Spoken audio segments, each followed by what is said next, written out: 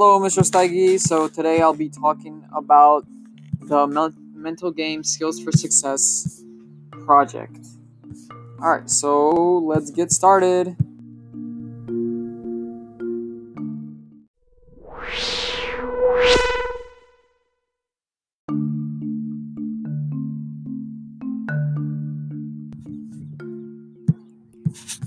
Okay, so starting with the first question, how important are individual attitudes and confidence in relation to the success of a team? I think that individual attitude is really a key component in every team.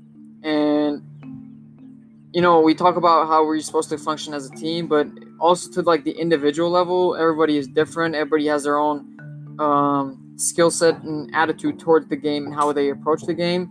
So I really think it's important for everybody to have their own unique sets of skills which they can represent to a team. And so when combined, it makes for an even stronger and better team. And in terms of confidence, I think that everybody needs to have their own self-confidence, especially like we were watching the Kobe Bryant video on leadership during class.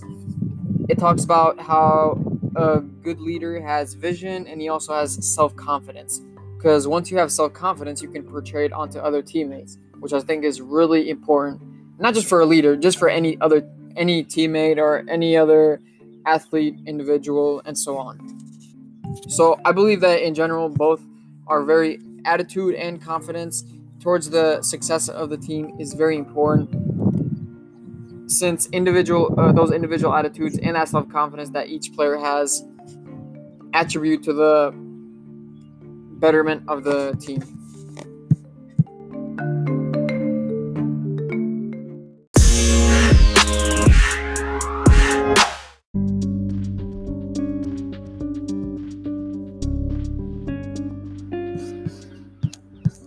So moving on to question number 2, where does motivation come from?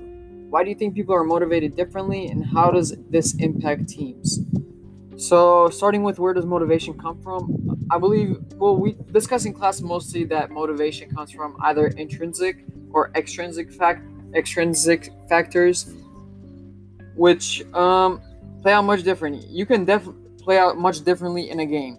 You can definitely tell what kind of motivation someone uses based on how the way they play and how serious they take the game. So if someone is more intrinsically motivated, I like to think that they'll be a much better addition to the team, since they're doing it out of their own enjoyment, and so they're probably going to give it more effort than, let's say, someone who was extrinsically motivated, where they were just looking to win some money from if they win this game. So it's sort of a different mindset. And then if you're going into a game with the motivation of an intrinsic motivation, such as like just self-enjoyment and getting better, it doesn't matter whether you win or lose. It doesn't create those atmospheres of where teammates get down on themselves just because they lost the game. Whereas if they were like extrinsically motivated, so let's say if only they won, they would have gotten this amount of sum of money, or they would have gotten these prizes, then it's a different story, because then if they lose, it would affect them much more deeply. So motivation really comes from the individual themselves and how their environment has been brought up and where they navigate towards the spectrum of intrinsic or extrinsic. Why do you think people are motivated differently? So I sort of talked about this a little earlier. It has to do with the environment they grew up in, like the other teammates, maybe, since if most teammates are intrinsically motivated, then that might inspire or motivate others to be intrinsically motivated, and so it's kind of like a chain effect. How does this impact teams? This can play out into teams being more cohesive with each other, or it can be where teams might create more toxic relationships in some situations with each other, where they make it a set priority for them to win just so they can get a prize or some money. So it just doesn't make it doesn't make the game as fun or as enjoyable as it should be sometimes. Then, even though in professional sports, sometimes extrinsic factors can get much bigger, and it might lead some players into thinking that they just have to do this because of the prizes, the merchandise, all that. But it's always good to step back and find out what the intrinsic motivators are for doing this sport. So yeah, that should be question number 2.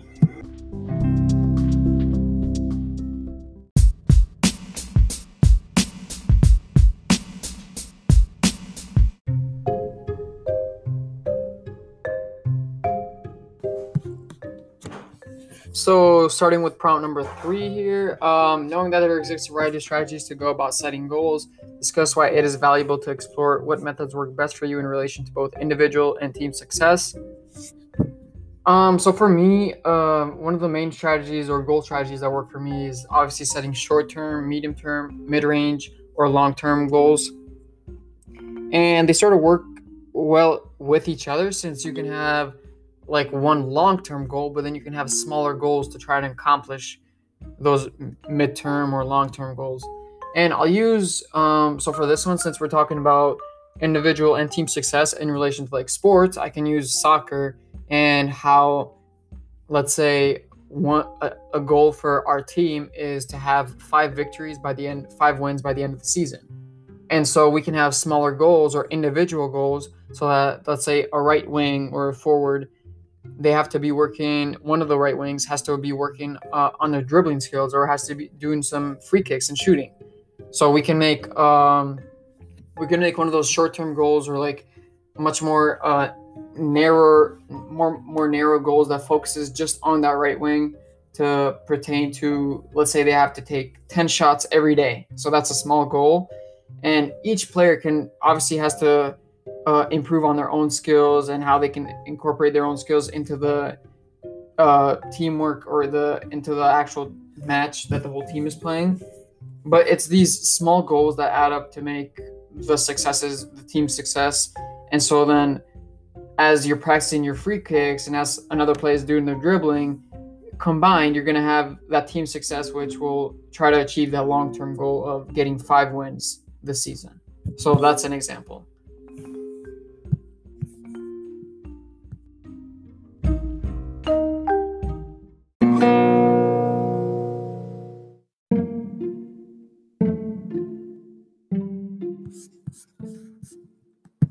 All right, so we're on prompt number 4. What specific people skills are most important for teams? So I think we've discussed a lot of these in class, but one of the top, I'll talk about like the top 3 probably, and top 3 would have to be communication, teamwork and initiative, and obviously, of course, leadership. Communication includes like listening, like every team leader, every captain, the coach, every other player needs to be actively communicating to not only be a successful individual athlete, but to also have a successful team that knows how to communicate with each other and how to do problem solving through communication. So communication is a very key role in especially soccer too, because you're going to be making plays. You're going to need to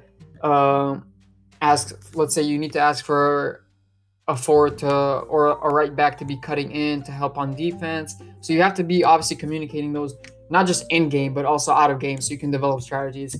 Sometimes it's interesting how I watch some matches for soccer, and like with different club teams, there's obviously these players with all these different nationalities, and they speak all these different languages. So it's interesting to see how they communicate, maybe using hand gestures, maybe using like simple phrases or words, like just pass here, since not like, let's say an Argentinian player may not understand what a player from Belgium is trying to tell them.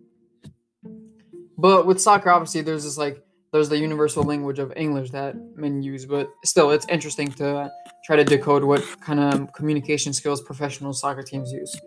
So the second one is obviously teamwork and initiative. There has to be that initiative Hey guys, so today we're gonna go to practice at 5 a.m. because we need to get focused and ready for the game that's gonna be going on today.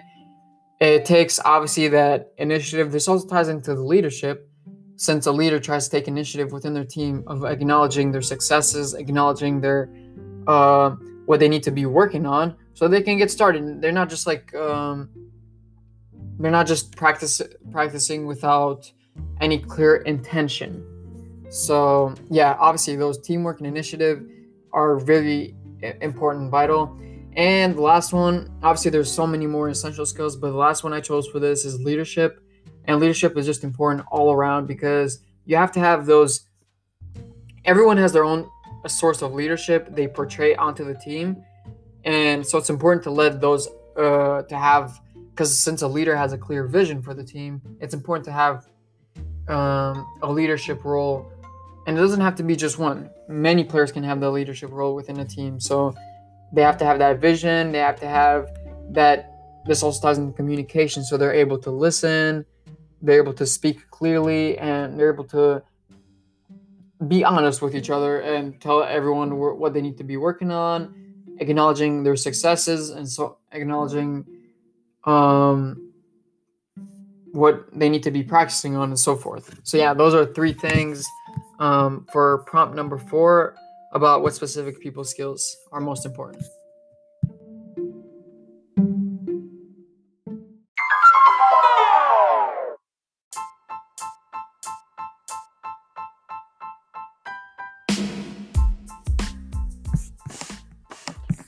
Prompt number 5. How can preparation like self-talk and mental imagery impact performance at neither positive or negative ways?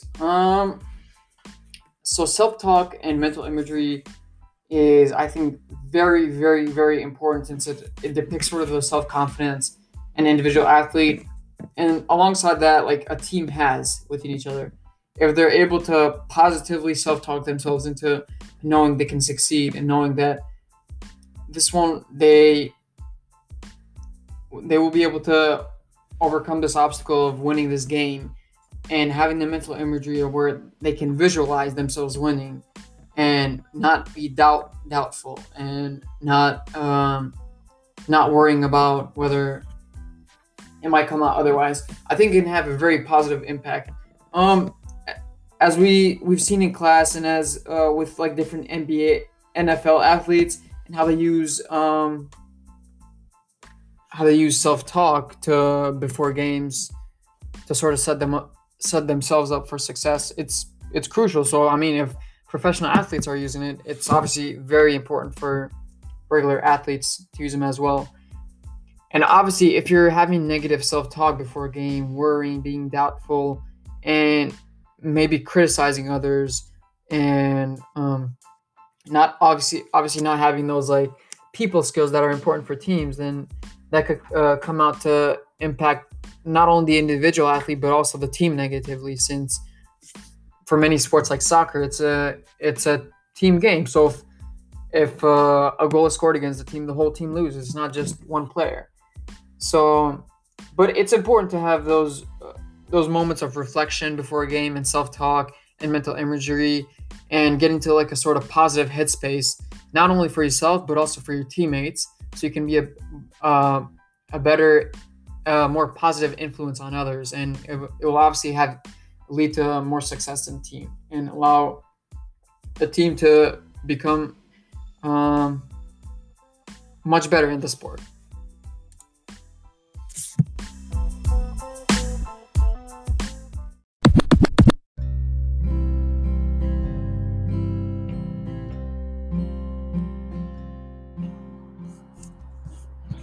All right, so we're talking about number 6 here. How can prompt number 6? How can one best deal with pressure before a big game or performance, and identifying key anxiety management strategies? So we've sort of gone over these, especially in class. There's obviously the breathing techniques.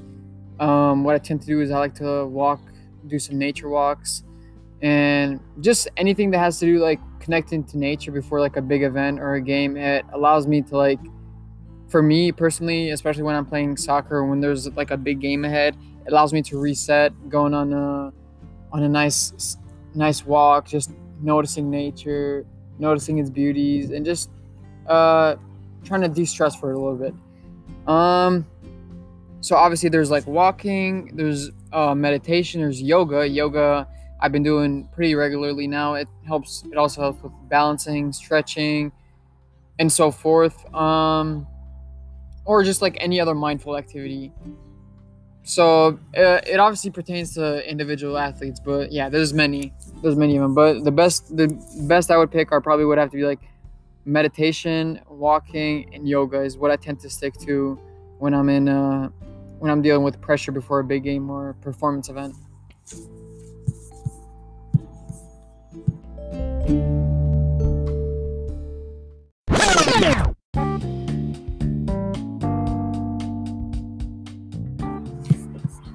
All right, so for prompt number 7, when the pressure is on in the moment, what strategies would you use to concentrate and manage emotions?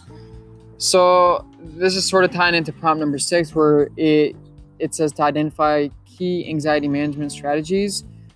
For this one, I would have to say what tends to help me concentrate and manage my emotions is sort of just writing down, just jotting quick notes or just writing what's on my mind, and then just letting my thoughts flow on a piece of paper. I tend to like to draw or maybe make some pixel art, just any activity that sort of de-stresses you and allows you to be in the moment. There's also like deep breathing techniques and obviously meditation, doing like a quick 5-minute meditation before your performance. That's also key. And knowing when to hit the pause button and saying enough is enough, and going out on a little walk, just letting go of all that pressure and stress before a big event. So I can connect this not only with being an athlete, but especially in school and stuff. During the past few months, it's obviously been very stressful with a lot of homework. Now they're starting to do testing and stuff. So what I've been trying to do is I've been utilizing certain days where I might just take off to sort of just catch up on school and just working on homework I need to be catching up on. So, but connecting that to a sport, I mean, managing emotions, the best thing I can think of, which I like to do, is sort of just draw what comes to mind, just draw anything that may be lingering around, and just letting go of those emotions and letting go of that worrying energy that might be sticking around. But yeah, that should conclude the Mental Game Skills for Success project.